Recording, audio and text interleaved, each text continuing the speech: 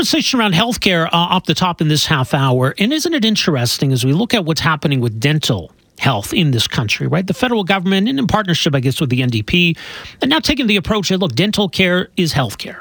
It should be considered healthcare. In fact, oftentimes when dental issues don't get dealt with, they end up in what we would otherwise consider the healthcare system anyway.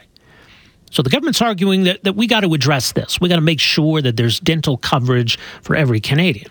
But we're not talking about universal dental care. So if you've got private insurance to cover your dental care, that's okay.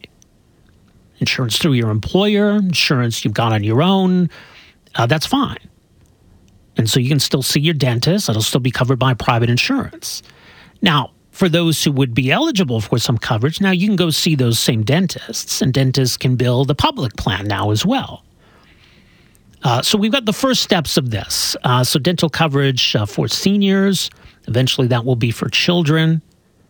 So it's going to roll out in some phases. There's also going to be co-payments to help cover the cost of treatment.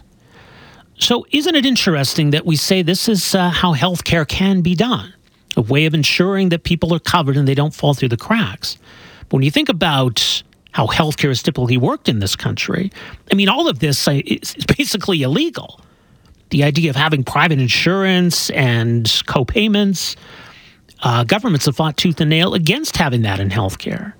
So if it's okay now for dental care, why isn't it okay for other forms of healthcare?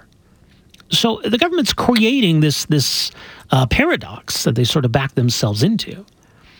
It's certainly something our next guest has noticed, wrote an interesting piece about it. You can find in the Ottawa Citizen or at FraserInstitute.org. Steve Gloverman, a senior fellow and Addington Chair in Measurement at the Fraser Institute, on the line with us here this morning. Stephen, good to have you with us. Welcome to the program. Hello. So, like I say, it's an interesting contrast, isn't it, that everything we so firmly rejected in healthcare, the government now believes is a fair and just way of providing dental care. Yes, it is. It's anomalous, and that was really part of my motivation in writing that op-ed piece, is to highlight just how contradictory the dental care plan is, given, as you described, all of those features which under the Canada Health Act are not allowed for basic health care. So, yeah, explain how this is going to work, this federal dental plan. So it's a small step that's been unveiled so far. So providing coverage for seniors, that'll expand to cover all seniors, and then children. So what does that coverage entail? Well, given the plan as it exists, it's going to cover about 25% of the population, and of course, the NDP wants to make this a universal plan, i.e., cover everyone, and that may well happen. And I would point out that that's yet another distinction between the dental care plan and the Medicare plans of the provinces, which are universal coverage. And the cap, the income cap, which at this point in time distinguishes who's going to be covered, who's eligible for the government plan, and who isn't, is probably going to at least be raised over time. And as I say, one can imagine that at some point in the future it will be a universal plan. Well, yeah, I wonder if that's where it's going, because I do wonder in the meantime, like, this isn't meant to cover everybody. I don't know, is it even meant to cover everybody who doesn't have coverage? Like, it will, I guess, kind of depend on income, won't it? Well, it is income. It's income capped at the moment, $80,000 as a family income. If you have private insurance, presumably if you fell under the income cap, unlikely, but if you did, you could opt for the dental care plan, the government dental care plan. How many people would do that? Unclear. I don't know that there's a lot of people who would fall into that set. But of course, if it became a universal plan where there was no income threshold, well, then one can imagine a lot of people might, employers in particular, would encourage their employees to go on the government plan and say, okay, if you allow us to drop your dental coverage, we'll give you a little more of a higher salary. Right. Well, yeah, that's what I was wondering then. I mean, if there is that backstop, then isn't it an incentive for employers to stop offering that? Well, it is an incentive, but of course they need to keep their employees engaged and not leaving the job. So that it'd be a quid pro quo. It would be something in return: higher salary, more vacation time, what have you. But it is interesting. Getting back to kind of the point of the piece you wrote, in the sense that you can have public health coverage and still have room for private insurance or co-payments. In fact, there's a lot of other countries that have universal health care. They do have co-payments, so they don't ban private insurance. So I mean, isn't the government kind of acknowledging that this as a concept can work?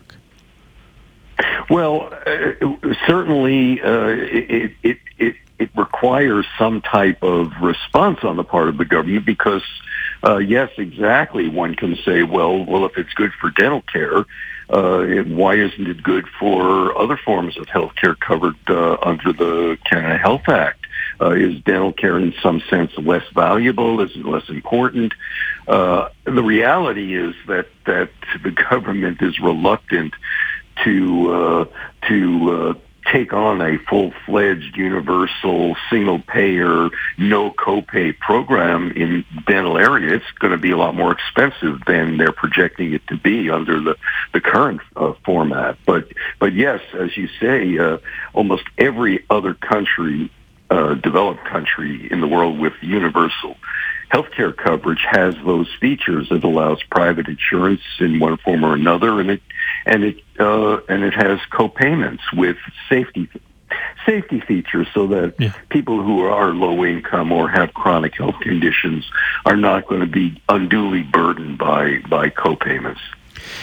And it's interesting too, because we're told that if we allow more private care, more a private aspect in healthcare, we're going to lose doctors, or doctors won't be there for the public system.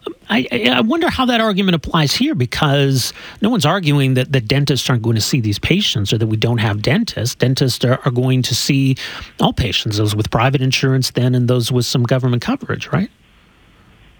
Yes, and of course you've hit it right on the head. That if you boil down the objections to having private, allowing medical doctors to practice both in the private and public sector, they'll be bid away from the public sector into the private sector and starve the public sector of resources. And in fact, and as I say, in most countries they do allow doctors to operate in both the private and the public sector. In fact, if anything, it reduces the wait times in the public sector. You get more resources, and I'm talking about capital resources, MRI machines, etc. Once you free at least part of the system from bureaucratic constraints that are creating wait time shortages and shortages of diagnostic equipment, laboratory tests, etc. So yes, you're right that where the dual practice systems exist, we don't see major shortages in the public part of the system. Very interesting. Well, we'll see where this all goes. Your piece is mentioned. It was in the Ottawa Citizen, but it's also up at FraserInstitute.org. Stephen, thanks so much for joining us here today. Appreciate it.